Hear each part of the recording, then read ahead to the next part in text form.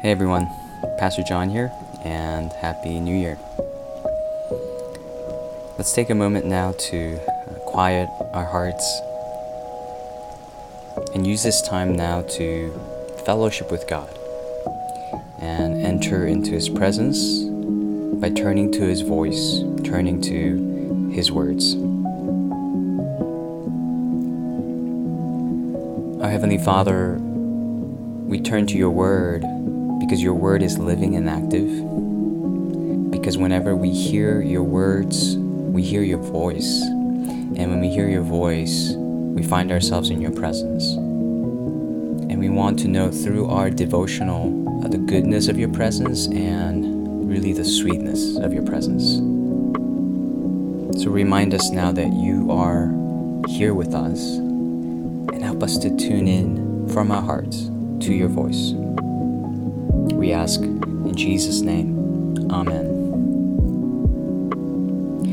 Today's passage is taken from 1 John chapter 3, verse 9 to 10. No one born of God makes a practice of sinning, for God's seed abides in him. And he cannot keep on sinning because he has been born of God.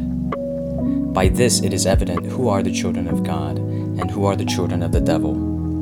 Whoever does not practice righteousness is not of God, nor is the one who does not love his brother. The very first thing that we should draw from this passage is how the Apostle John describes a Christian's identity.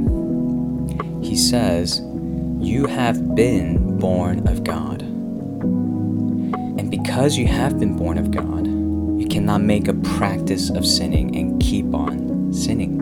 And that is to say, without repentance, without striving for change, without living a life of love and devotion towards God. Now think about what that means. The apostle does not say it's by loving God and being devoted to God, by stopping your life of sin, that you become children of God. No, it's because you've been born of God. It's because children of God is what you are.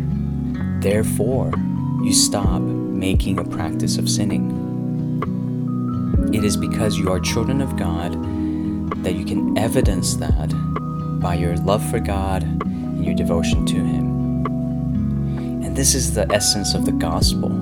The good news is not that as we strive to love God more and more, we become children of God, but that by the grace of God, we've been born as children of God, and therefore we love God.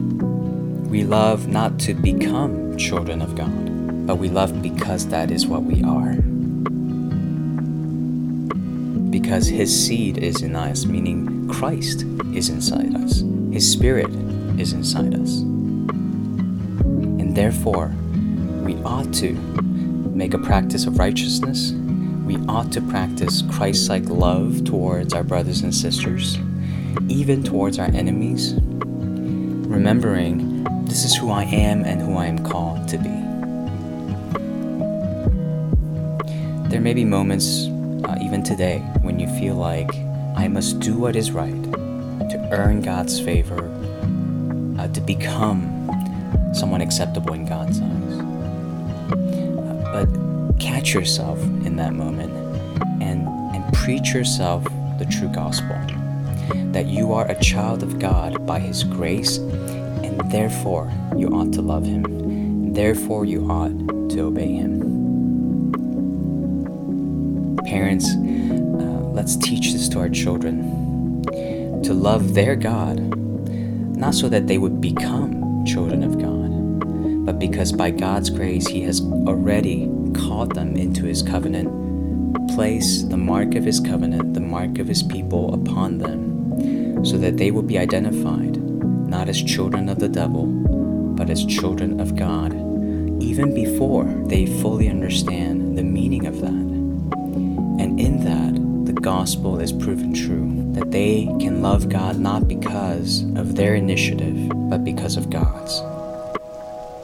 That we love because He first loved us. Let's pray.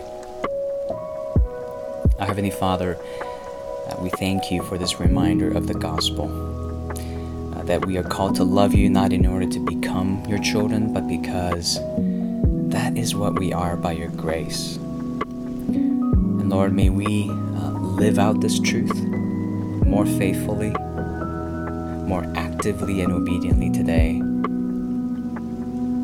so that we would evidence what we are. And even if we were to fail, even if we were to stumble, even if the enemy were to tempt us, Lord, may we run to You like children run to their parents after their mistakes, longing for their parents' comfort and reassurance.